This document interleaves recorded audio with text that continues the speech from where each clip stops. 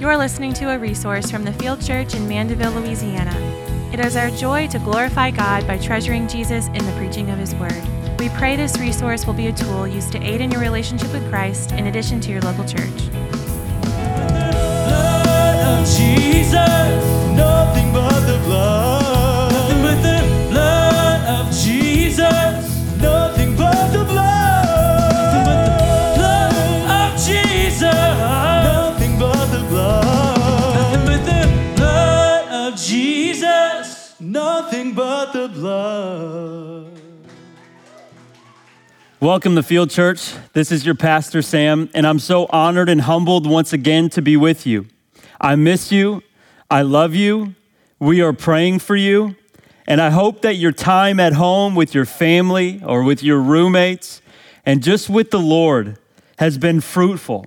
We're praying for you to stay well. We are praying for you as long as you are home, that God would continue to protect you and to grow you.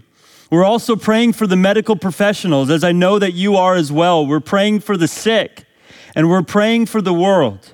May the world experience during this time the love of Christ. And may the word, as Colossians 3 tells us, dwell in us richly, that it would sustain us through this time. And may the world learn to depend on Christ during this difficult season. Foundationally, we depend on God through the knowledge of Him that is found in His Word.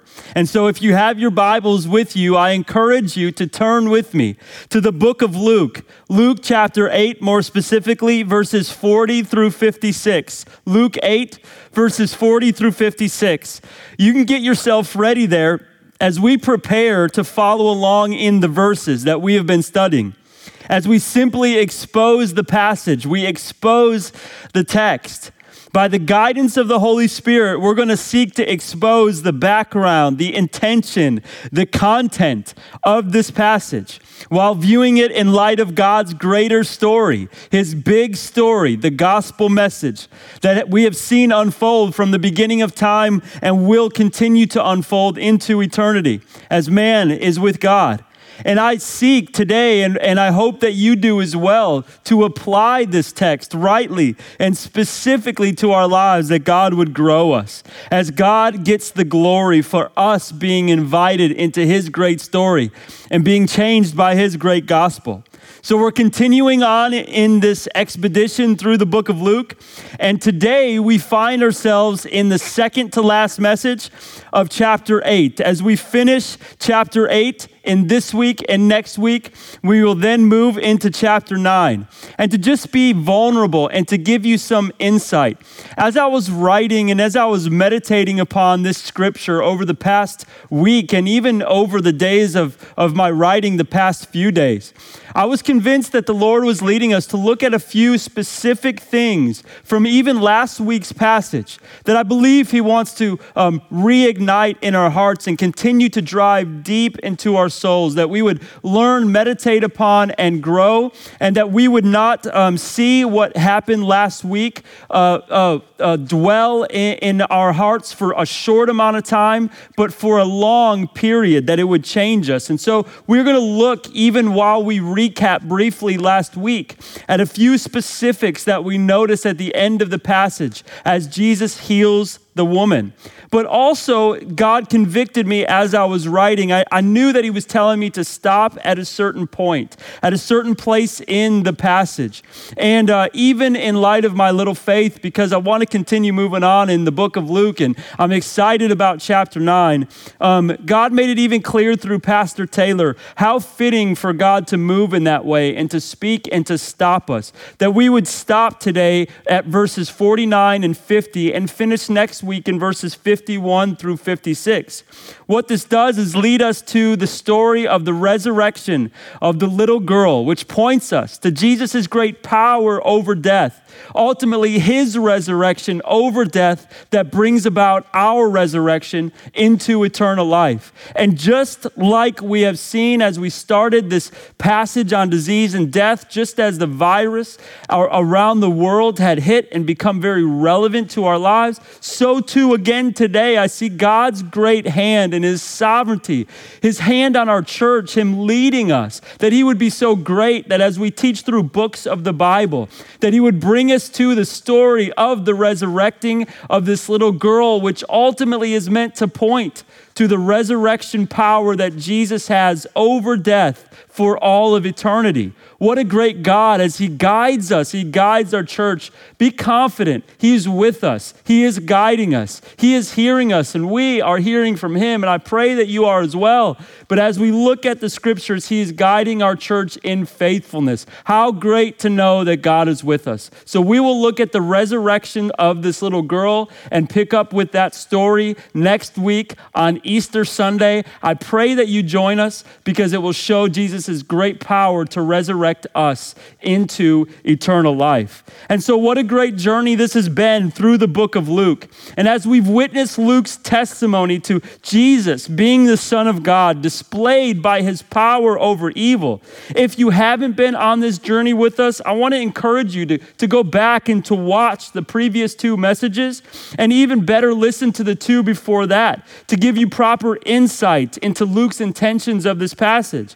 But to summarize, Luke has been showing us Jesus' great power over the curse, over Satan and his demons, over the effects of sin, namely disease. And in the verses before us today, he begins to display Jesus' power over death. Now remember, the aim here is to give us a testimony. Luke's aim is to give the reader a testimony to Jesus as the Messiah, the anointed one, the one who has come to save us, the Son of God. And this is what also today, Palm Sunday, is about. You see, as we shepherd you through this in so many different ways, we celebrate the remembrance of Jesus' entrance into Jerusalem, which at many points and with many people, they would hail him as King of the Jews. But even sadly, we see that at the very end of his life, he is denied and rejected by many. And they denied him due to the fact that they did not believe his testimony, that he was the Messiah, and in their belief had Jesus crucified. And so we see even on Palm Sunday how important it is that we would believe that Jesus is the Messiah. He's displayed this through testimony after testimony. And when we see this great testimony, we should believe in his messiahship, and we should not turn into unbelief as the Jews did during the time of the crucifixion, but that we would hang on to this testimony, hang on to Luke's words, be convinced this is a big deal, that we would conclude that Jesus is the Messiah due to the witness that we have of his great power over evil, and that we would conclude that this is he, this is the Messiah, this is the anointed one, that we would believe and be saved. As we look at this picture, remember, this is holy God, the fulfillment of all the promises in the Old Testament, the one who can deliver us from the punishment of our sin. And I pray that as we look at this text, that the display of Jesus' power over evil would bring you comfort and peace and healing and bring you into savoring of the divine compassion that Jesus has. More than anything, that it brings you into a place of belief, into belief that he is the Son of God, and that he can forgive you of all your sin because he has power over every evil. And that you would learn to trust in Jesus, to believe in him through the testimony and the witness of his word. That you would allow him to make you a new creation. That you would see the evil in your life go and the new life that he brings, eternal life, come. And through salvation that he can only provide because of his great power, that you would be saved. And so, church, as we dive into this today, let this power display be a comforter for you. If you have believed in Christ, you have his power behind you and in you. And those of you who have maybe not yet believed in Christ, that you would look at this testimony and be confirmed in your spirit and in your heart based upon truth, that Jesus is the Messiah and that you would be saved. Let's pray and let's ask God for this to be so. Father, we come before you today, and I pray that as we look at your word, as we dive into 2 verses today, that we would be convinced that death is real, that this causes desperation, and that yet you, Jesus, make a promise of resurrection. God, let this point us to the fact that you have the power to make that promise. You have the great power to make the promise for the resurrection of the dead, that we would be resurrected from our earthly bodies into eternal life if we trust in you.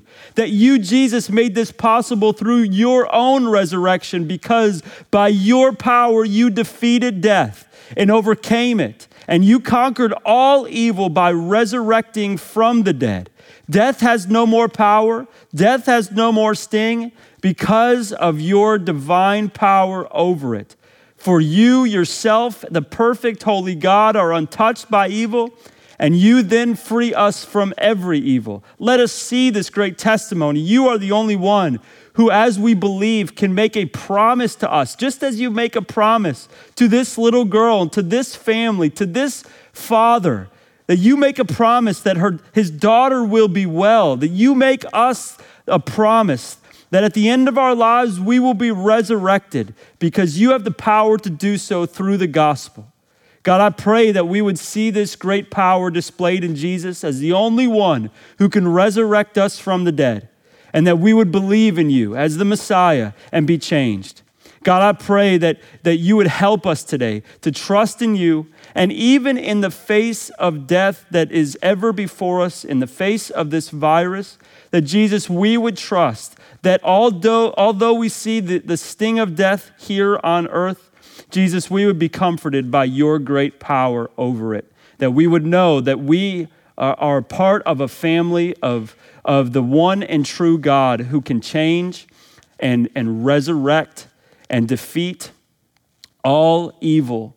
And God, we pray that it would be to your glory. In Jesus' name, amen. Let's read Luke chapter 8, verses 40 through 56. Luke chapter 8, verses 40 through 56. And then we'll talk through today verses 49 and 50. Now, when Jesus returned, the crowd welcomed him, for they were all waiting for him. And there came a man named Jairus, who was a ruler of the synagogue. And falling at Jesus' feet, he implored him to come to his house, for he had an only daughter, about 12 years of age, and she was dying.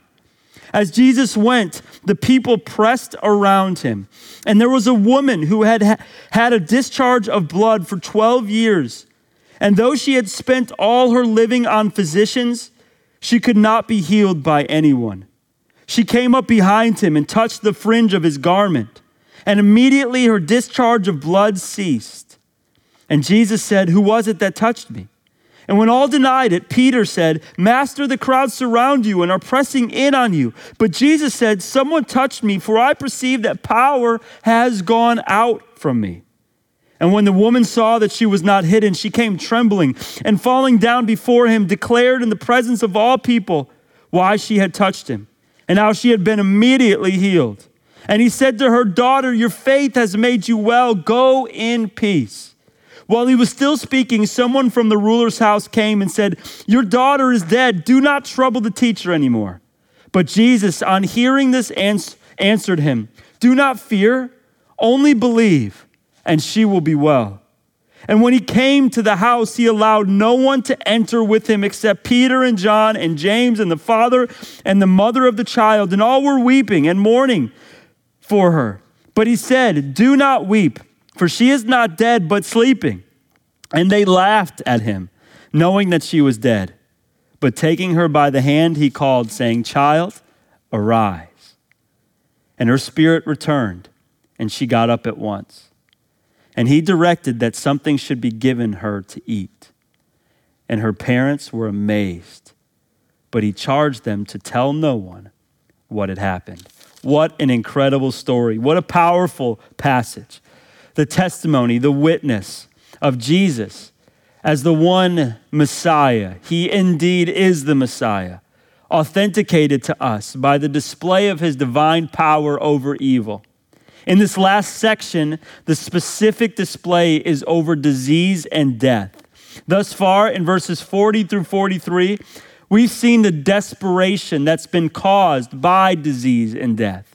The desperation caused by the reality of disease and death.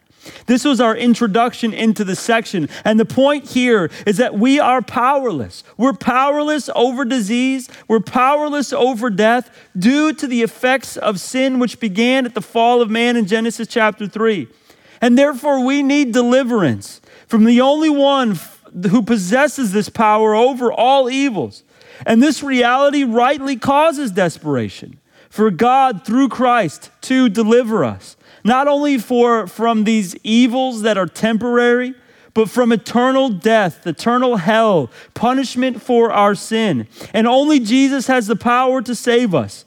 He has the power to usher in his kingdom, and therefore we must be desperate for him. The larger truth was displayed through the introduction of these two characters as we followed along in this passage. This great truth of the desperation caused by the reality of sin and death and disease, it is displayed to us through the introduction of two characters. And they have rightly placed desperation. Due to the reality of disease and death, one character, his name is Jairus. He's a religious leader, and he displays a great desperation because his daughter, his only daughter, his 12-year-old daughter, is dying. And whatever his high position is here on earth, as much as he is respected by many people around him, as great of a position as he holds, he is powerless to the power of death. That's what we see. And therefore, he is rightly placing his trust in the only one who can deliver from death, Jesus the Messiah. He is desperate, and that is right for him to be so.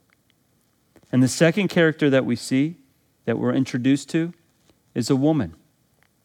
She's been suffering for 12 years at the hand of disease.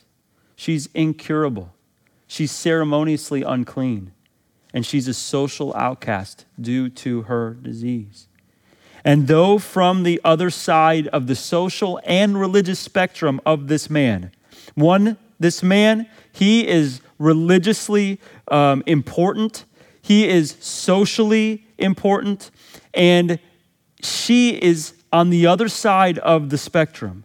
But yet, she is the same. She is human. She is powerless over disease and over death. And therefore, she too is rightly desperate for Christ. And for both of them, although presently faced with disease and death, are foundationally powerless over the ultimate effects of sin and the ultimate consequences of sin, which is eternal death. And so we find ourselves, in the same position. The reality of sin and death and our powerlessness over them, it's fitting for us, especially in the face of a global virus, that makes this reality of us being powerless all the more vivid. We should rightly be desperate for the Son of God ourselves. We should not live like we're going to live forever. We should not hold stock in our high positions or our wealth. This life will end. We are the ones who must become desperate because Jesus, the Son of God, is the one, and he is the one alone who possesses the power over disease and death. We should embrace our desperation and let it drive us to Christ. The true reality is, even before this virus hit, even after this virus is gone, the threat of disease and death and the effects of sin were always and will always be present. We may just have ignored the reality. And what a grace from God that this virus is reminding us that although it is a natural evil and consequence of sin, as the grace of God, it is pointing us to a reality check, to know very well that we will not live forever, that disease and death strike, and that Jesus is the only one who has the power. That we would not live like we're going to live forever, but that we would contemplate eternity and that we would pursue Christ. And you know, this was my story. When my mom died at 19, when I was 19 years old, I realized that this life could be over at any moment. And that was the main reality that I learned from that time, and that I needed to live for eternity. This is what Jesus refers to in Mark 8:34 through 36, and this is what I read and changed me as I encountered the reality of my mom's death. It says, "In calling the crowd to him with his disciples, he said to them, 'If anyone would come after me, let him deny himself and take up his cross and follow me. Whoever saves his life will lose it. But whoever loses his life for my sake and the gospel's will save it. For what does it profit a man to gain the whole world and forfeit his soul?'" Because ultimately, we need Christ for all of eternity, and that's what we should understand and become desperate for. He has the power over evil through his deity, through his perfect life, through his death, and through his resurrection for the forgiveness of sins. And he has the power to resurrect us for eternal life. So we've witnessed the desperation caused by disease and death. Secondly, what we've seen is the first of two testimonies in this section of the healing. We see Jesus' divine power over disease and death, and we saw firstly the woman who was cured and healed by Jesus' great power over disease. The point here is this, that Jesus is not like us. He's the Messiah. He's exactly who he needs to be, evidenced by the display of his power, and therefore he alone can save. So in verses 44 through 48, Jesus displays his divine power in healing the diseased woman. He heals this diseased woman. We saw the desperation, and now we see his great divine power by healing this woman. He heals an incurable woman instantly. In an instant, he heals a disease-stricken woman. And this must only prove that he is God. He restores her socially. He restores her religiously, if you will. He restores her eternally through salvation. And after the display of his divine power, we see that he causes some things to happen in the woman. And so this is where I believe that the Lord is convicting me for us to sit with just a little bit longer this week, even though we looked at it last week. And so when we see Jesus display his divine power over this woman's disease, he does a few things, and it causes the woman to understand a few things. The display of Jesus' divine power causes certain effects to happen in this woman's life. What we see is that as he displays this, as he shows his divine power over evil, over disease, over death, it causes things to happen in this woman's life. What did we see happen to this woman as Jesus displayed this? Well, first, what we see is that it caused worship and belief. It caused worship and belief when Jesus displayed this divine power, showing he was the Son of God. Listen, here's what it did. She realized through the testimony of Jesus' power that he is God, that she is a sinful woman in the presence of holy God. She comes trembling. This must be God, she is saying, because of God, knowing that she could only try her best to fix this issue, but that God could fix it permanently and instantly, and Jesus displays this power of God. She realizes that this must be God. Only God could do what Jesus just did. She bows in a heart of worship. She surrenders in belief. Just like on the boat, after Jesus displays the power over nature, the disciples trembled because of their conclusion about who Jesus is and who he must be. If the winds and the waves obey him, so this woman comes and trembles and bows down and comes to the conclusion of who Jesus must be because of what he just did. Or just like on the shore of the Gerasene region, when the man who is finally brought into his right mind after thousands of demons have been cast from him, and he sees that the herdsmen, they witness it, and the crowds come running. There, this man comes trembling. The people come trembling because of their conclusion about who Jesus must be if the demons obey who he is and what he says. For this healed man comes and he bows and he sits in worship and belief. And here's the exact same response as the disciples on the boat and the man who's been healed on the shore. He's God. Jesus must be God, evidenced by the testimony of this power. And church, this leads us to a place that we should say, and we too should believe, we too should worship, we too should tremble at the testimony of Jesus' divine power that the Bible gives us. So we see that the display of his divine power as the Messiah causes belief and worship. That should happen to us as we look at this testimony. Secondly, it causes evangelism. We see that it causes evangelism because in this story, the recap, remember the woman, after she comes trembling and Jesus calls her forward because she's been healed, she doesn't just keep this to herself. She comes forward and she shares, she tells, she declares, it says, in the presence of all, what had happened and how Jesus had instantly healed her. Just like the prophet Jeremiah says, in chapter 20 and verse 9, it says, if I say I will not mention him or speak anymore in his name, there is in my heart as it were burning like a fire shut up in my bones, and I am weary of holding it in, and I cannot. So this woman too falls to her knees and she speaks the truth of who Jesus is. Or like Peter, he says similarly in Acts, in the book of Acts, in chapter 4, verse 20, for we cannot speak of what we have seen. We cannot but speak but what we have seen and heard. Listen, this woman has seen it. She's experienced it. She's heard it. And now others must hear it too. The explicit gospel message, the good news of Christ as the Son of God who pays the price for sins. This is what we as believers should do when we see the power of God and see the testimony of Christ's messiahship. Just like you share and you're excited about anything you love, fitness, a new restaurant, a new relationship, we are wired for the fact that our satisfaction is not complete until it is shared and experienced by others. So we share what we love.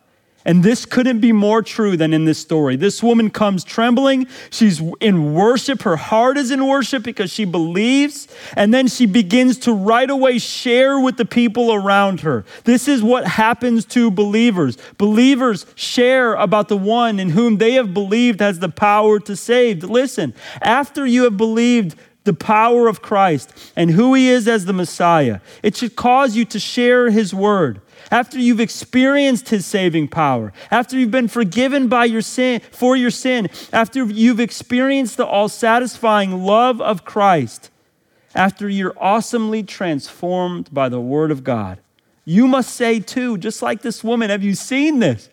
Did you see it? I got to tell you, this is what happened. Don't you know this? Didn't you believe this? Here's what I experienced with everyone around us. Just like the demon-possessed man goes and tells his people about Jesus, so we should too, just like this lady does. Go and share what had just happened. Give witness to the power of Christ, displaying that he is the Messiah. Listen, this woman goes from being estranged from God and society to being an evangelist of God to her society. And so we see that this woman, seeing the power of Christ, believing in who he is because of that display, she believes, she worships, she shares, evangelizes. And lastly, the display of Jesus' divine power brings one more aspect to her life, which is comfort. Now, this comfort is extensive. It's a broad sweep because here's what happens. Jesus then calls her daughter as one who is now in his family. She's saved. He says this, your faith has literally saved you. It has made you whole or saved you. Jesus uses the same word with the prostitute woman, right? Remember that story? And so in that story, there's no physical healing at all that takes place. And Jesus uses this same words. Therefore, he is not referring to the healing here, that you have been made well. He's not referring to the physical healing. He's been referring to the salvation. She has been saved. So Jesus calls her daughter and has saved her. She has been comforted by God. She is redeemed. Her whole person is redeemed. She is comforted by being integrated back into society. Jesus tells her that she has been healed of all of her sin. Her soul has been saved, and he has used his great power and compassion towards her. So she's experienced this comfort. She's experienced this restoration. She's experienced Jesus' great love and peace. He's brought her forward. He has shown his great compassion through his power, and he's also used his great power to heal her. So Jesus tells her to go in peace, or literally to go and be comforted. Or Matthew says, go and take heart, or be of good courage. And so understanding who Jesus is as evidenced by his power isn't just knowledge. Listen, it's not just knowledge like, oh yeah, I know he's got power now. Isn't that wonderful? I'll keep that in mind and I understand this, and yet it's still irrelevant to my life. Maybe I can just wish upon a star and Jesus will hear me, but that's not true. This is not irrelevant. It should bring the same result in your life. It should make you worshipful and full of belief in Christ. It should make you an evangelist as you see the display of his power and believe he's the Messiah. And it should bring comfort into your life. It should bring comfort and compassion and healing and peace and courage and cause you to take heart. It should bring you comfort. Why comfort? Because Jesus loves you through his display of his death and his resurrection. As he saves your soul, he is with you and in you and will be with you for all of eternity. You should take comfort in the one that has all the power over evil is on your side. You should take comfort in the fact that he displays his power and great compassion. He displays his power in your life as a compassionate shepherd by doing great work gently as he calls you to himself. You should take great comfort in the fact that he brings about healing, maybe from sickness and disease, but ultimately from the sin that has destroyed our lives. He brings about healing and transformation. He brings about peace with him and peace in our own hearts. And he brings about courage. This is the result. He comforts us by displaying his power. And so I wanted to take some time for us to see and to understand how this power has its effect. It makes us people who believe in worship. It makes us people who evangelize, and it should make us people who are comforted as we see the display of his power. You see how this whole progression works? Listen to this story, right? How applicable for what we're experiencing. This is what we're seeing right now. The picture is we have seen the reality of disease and death. It causes us to be desperate. It causes us to look to Christ, the only one who has the power to deliver us from sin. And then as we experience his saving power, it causes us to worship. It causes us to share our faith. It brings about comfort in our lives, peace with God. It sanctifies our souls and transforms us and heals us from the disease of sin.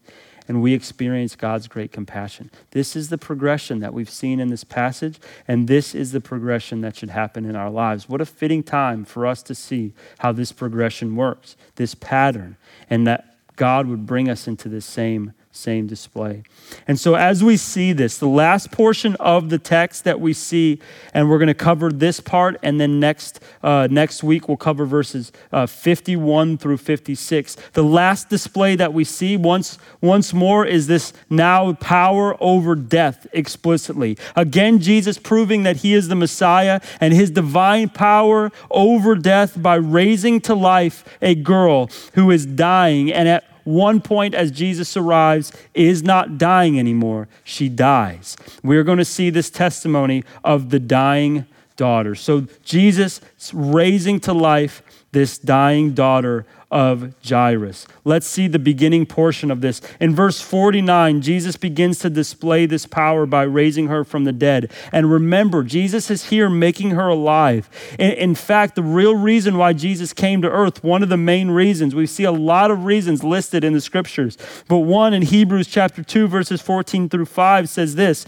"Since therefore the children share in flesh and blood, he himself likewise partook of the same things, that through death he might destroy the one who has the power of death, that is the devil, the deliverer of those, and deliver all those who through fear of death were subject to lifelong slavery." So what we see here is that Jesus has come to defeat this power of death, and he is displaying it here. Jesus takes the sting out of death, as Paul says. Death no longer becomes our greatest fear or foe. It actually, for the believer, becomes our greatest friend. We embrace it as gain because we get to be with Christ. All humanity, all human race, for all of history, has had death as its greatest enemy. Satan has brought death to all of mankind through the temptation, and Jesus has given us eternal life. Now, as the ultimate proof that he is God, he is showing that he's able to do this. So he's displaying his power over death. Just as he's displayed his messiahship in chapter 7 of this same book, when John the Baptist asked, "Hey, should we wait for another person? Are you really the Messiah?" And he gives proof that he is, because he has raised people from the dead. So Jesus too here is showing us his display over death. Let's start in verse 49. Follow along the whole time in the text with me. Let's read it. Here's what he says here's what Luke says in verse 49. "While he was still speaking, someone from the ruler's house came and said, 'Your daughter is dead. Do not trouble the teacher anymore.'" What a great little verse for us, because that has so much packed into it. What's happening here is that, remember, Jesus is in Capernaum. And this is on the north tip of the Sea of Galilee, which, by the way, is no longer there, as they have failed to receive Jesus as the Messiah, being the main reason. They were thrown into judgment. And so verse 49 starts with, as he, Jesus, is still speaking. So Jesus was interrupted. Remember this. On the way to Jairus' house, right? On the way to Jairus' house by the diseased and now healed woman. He was not in a hurry. He was not rushed. He was not frantic. He stopped with the woman. He was present. He cared for the needs around him. As he was going, he was on his way to complete this task for Jairus.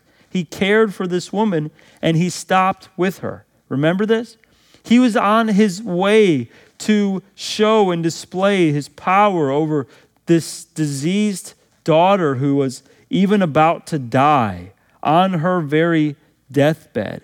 And on his way, he displays this power over disease. He wasn't anxious for the task at hand, even as he went to the cross and had his own death and resurrection in view. He wasn't anxious. Along the way, he cared for people. He encountered people. For 3 years, he healed people. And so just here, on his way to bring about resurrection from the dead, he is stopping and he is caring for the people and the needs around him. Just again, as he looks towards his own death and his own resurrection, he cares for the needs along the way in the journey of the 3 years leading up to it. And so now, as he is doing this, we see him interrupted again, and yet now again, this is by this situation with Jairus. And so what we're seeing here is that these needs have never stopped. They come from all kinds of people everywhere at every moment for Jesus. Yet, listen, he's the Son of God, and so he's not overwhelmed, and he's not late to make it to Jairus' house. The desperation of people is ever present and seemingly urgent, one after another, and yet he's able to handle them. He's in the middle of his sentence and he's interrupted. This is the kind of ability that Jesus has. He has the kind of a power to bring about such healing to everyone who has need, and this should bring us comfort. He is divine power, the one who is able to take care of all the needs around the world at the same time. His divine power and and compassion, combined with his omnipresence, his ability to take care of people everywhere. This is him acting unhindered. Verse 49, Mark and Luke say that he was in the middle of speaking. And so what we can see is what he was speaking about was telling the healed woman to take comfort. And mid-sentence, someone from the ruler of Jairus' house comes and says to Jairus. Now, by the way, one of the hardest things for me as one who has a house full of 3 kids and a dog, which, by the way, I'm not grouping kids and canines together. Well, okay, never mind. Is having them request things simultaneously. I don't know what to focus on. I can't think straight. My head spins. Like words and barks begin to mend together. They're blended. They're intermingled. And I can't even think about how to address one need. And yet Jesus, he's not fazed here. This whole picture is a picture and display of his divine power. He's not fazed. He's different. He's holy. His ability to care and to be present and to provide. And he's on his way. And while he's on his way, he's healing those who are in his path. And he's acting. And he's not stressed. He's not flustered. He is able to provide. He's God. He has the power to do whatever he chooses to do. Jesus' power is on display in every part of this passage. He's never unsure. He's never weary. He's never overwhelmed. He's never in his own head. He's never in over his head, and he's never impotent. Verse 49, this messenger comes to Jairus, and he says, as Jesus is in the middle of his sentence, he tells Jairus, your daughter is dead. Do not trouble the teacher anymore. And here, Jairus faces what he had hoped that he would never face. He hears the words that he hoped he would never hear. Is there any more reason for hope? Jairus was trying to prevent this from happening. That's why he came to Jesus. And yet now the news that he was hoping not to hear has just come to his ears. Is there any more reason for him to plead with Jesus? Is there any more reason to ask anymore? Is there any more reason to ask Jesus to intervene? What Jairus at this point had so longed to prevent has happened. Verse 49, it tells us, it just told us, while Jesus was still speaking comfort to this woman, someone from the ruler someone from Jairus' house, the ruler's house, came and said, your daughter is dead. Do not trouble the teacher anymore. It's happened. What he so longed to prevent has happened. Jairus, if you remember, he'd been waiting on the shore of Capernaum.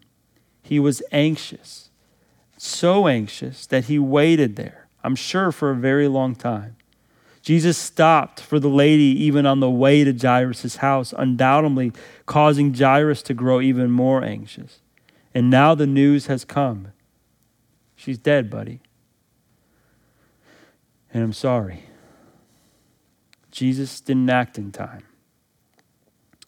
And yet, we see that this verse gives a small snapshot into a much larger picture of who Jesus really is. Because Jairus actually has no hesitation. He believes in the power of Jesus as the Son of God. Luke doesn't record Jairus' response. We don't see it here. We only see the messenger's response and then Jesus' response. And yet, Matthew does record Jairus' response. Look at this. Jairus says in Matthew 9:18, my daughter has just died, but come and lay your hand on her and she will live. Jairus never doubts, because in the face and the reality of disease and death, Jairus believes in Jesus as the Messiah.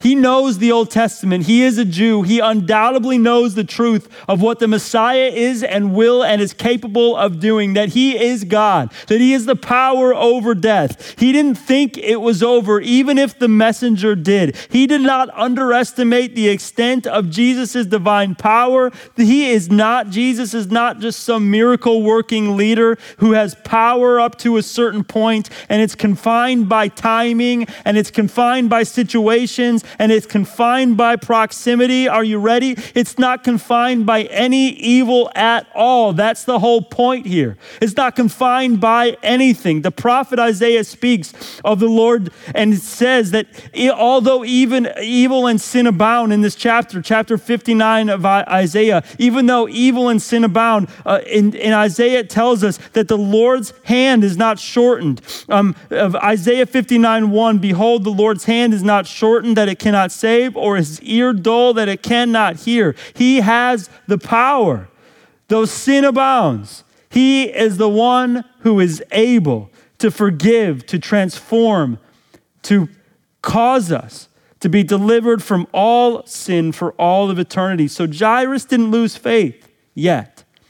He didn't lose faith, and he doesn't. What we see here is this perfect display of this testimony because his messenger says, don't trouble the teacher anymore. And that's a way of saying this has now gotten to a place that is too far. I know we hoped that Jesus would be able to bring about healing, but this has crossed the invisible threshold. For Jesus' compassionate power cannot reach into this territory. It has now gone one step beyond his power. And he, in some limited way, has no power over this evil, which is death. And yet, Luke's point here is to show us the exact opposite. This testimony shows us that Jesus' threshold of his power doesn't exist. That's the whole point of this, that his power extends beyond the curse. His power extends beyond demons and Satan. His power extends beyond death and disease. His power is able to cause us to resurrect into eternal life and have fellowship with God. He's omnipotent. He's all-powerful, and therefore he must be God. The messenger apparently had no idea that Jesus' power could extend beyond death.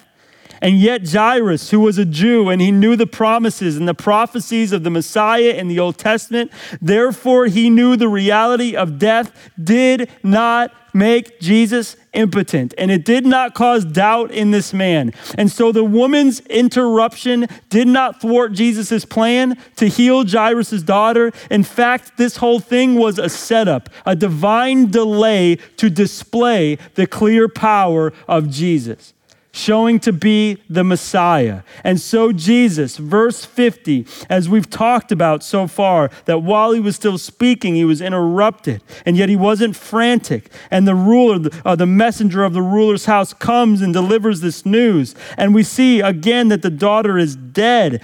She is declared dead. And the messenger does not understand that Jesus' power extends beyond death. The messenger says, don't trouble the teacher anymore. And yet, verse 50, upon hearing this, Jesus answered, do not fear, only believe, and she will be well.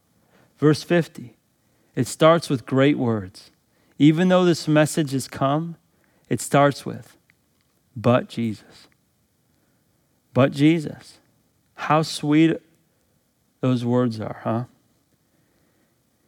It displays to us that contrary to everything we might experience, God's power, his compassion, extends beyond because he's God.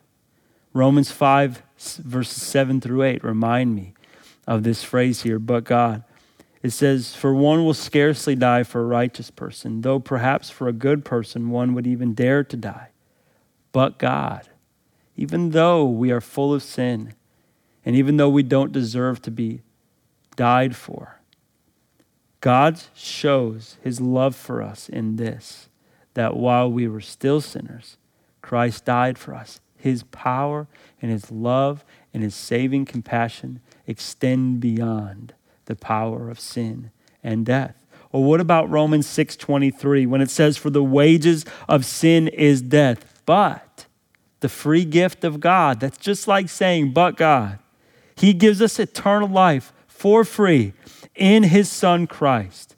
What we see is that this power of Jesus extends beyond death. And although this message has come, Jesus, upon hearing these words, says something contrary to what you would expect. He says, do not fear. Upon hearing these words, he answers and says, do not fear, only believe, and she will be well. Literally what he's saying here is stop being anxious or fearful. You see, Jesus here is not actually giving testimony to the power of their belief. Although Jairus maintained his belief, he's actually giving evidence here that even Jairus' faith was intermixed, had traces of fear and worry and unbelief, which is totally understandable. But Jesus is God, and he's not afraid, and he's not powerless. So he says to Jairus, don't be afraid. Don't be afraid. And we can even combine Mark's account here. As you know, Matthew and Mark give the same story. Because what Mark records is keep on believing. Don't be afraid. Don't be anxious. Keep on believing. What great words. We can combine these testimonies here as Jesus aims us helps us to supplement these texts. That's why all these testimonies are given. And so what we can see is this command here to not be anxious, to not be afraid, and to keep on believing, just as Jairus believed at a point. And yet there was some circumstances that happened, that his daughter actually died. Jairus is told by Jesus, hey, what you knew about me, what you trusted me for, what you sought me for, and even in light of these circumstances that have come before you, even as powerful as they seem, keep on believing. Keep on believing what you know to be true about me. You see, she's going to be saved, literally to be brought back. Jesus is saying she will be brought back physically. Now, what we understand is that this is great testimony for us, because it says, Jesus says, do not fear, only believe, she will be made well. Literally a picture of being brought back physically. This is very different from what he told the woman when he says, your faith has made you well, that she had been made well spiritually for all of eternity. Here, he's talking about a physical resurrection. And later on, we will see that she probably had a spiritual resurrection as well. But as Jesus says, do not be afraid, the Old Testament helps us to understand this is a pronouncement by Jesus to be God. Why? Well, in Isaiah, one example is that as God speaks to his people and tells them not to be afraid, the confidence that they would have to not be afraid is found in his presence. You see, Isaiah 41:10, here's a good example. It says, fear not, for I am with you. Be not dismayed, for I am your God. I will strengthen you. I will help you. I will uphold you with my righteous right hand. You see, the grounds for which God's people do not have to be afraid comes not from the command of not to be afraid. It comes from what happens after the word for in that verse. Here's the grounds. Here's the reason that you do not have to be afraid. It is not because I've simply commanded and you by your own strength will learn how to not be afraid. It is because here is the grounds. I am with you. The focus of the do not be afraid verses is always on for I am with you. Meditate on that part. And the fear not verse will cause you not to be afraid, not as you meditate upon the effort of not being afraid, but as you meditate upon the words that I am with you coming from God himself. And as you believe it, then you consequently will not be afraid. Without that promise, we should be afraid. But Jesus tells us not to be because he is with us. Jesus is saying the same thing here to this man. He says, don't be afraid. Don't be anxious. Why? Because she will be made well. And he in that is declaring that he will make her well. He is here. He is present. He has the power. He is God. Therefore, no one needs to be afraid, even in light of death. So here, Jesus is pronouncing to be God. Because he holds divine power, they should not be afraid. This is not a cause and effect thing. He's not saying, do not fear, only believe, and she will be made well, because her being made well is dependent upon Jairus' right belief. He's not saying if you believe enough, she will be brought back. Because he heals even some people in Scripture without a significant display of belief by the people. But sometimes he desires to channel that or evidence that power through the faith of his people, and so requires it, and yet also calls people into belief. So Jesus is simply saying, I am going to do this. Stop worrying. And he's requiring Jairus to have faith in light of his promise that he is God. He overhears the words and immediately tells him, stop worrying, only believe. And if we can press into Luke's word, this Greek word here, of what Luke says when he says only believe, we'd press in and find he's saying make an act of faith. Put your trust in me. Again, Mark's account saying keep on believing. And we put those all together, and what Jesus is saying is, you came to me as the one who had power over death. And don't let this new information deter you. Keep on believing. This is sweet words from the Savior, and Jesus has made it clear to this ruler of the synagogue that in the face of disease and death and disaster, that he has this divine power, and that she will be made well, and she will be healed physically, pointing to her resurrection. Now at this point, as we stop here, and as we prepare to pick up next week and see the display of the resurrection, Jesus here is pointing to a physical resurrection for this woman, for this little girl, but he is not doing so just to show a momentary physical healing for this little girl. Jesus here is displaying his ultimate power to resurrect his people who believe in him as the Messiah over death, out of death, into eternal life. Jesus promises the resurrection of this little girl. And just like us, he promises our resurrection as we believe, just like he's requiring Jairus to do.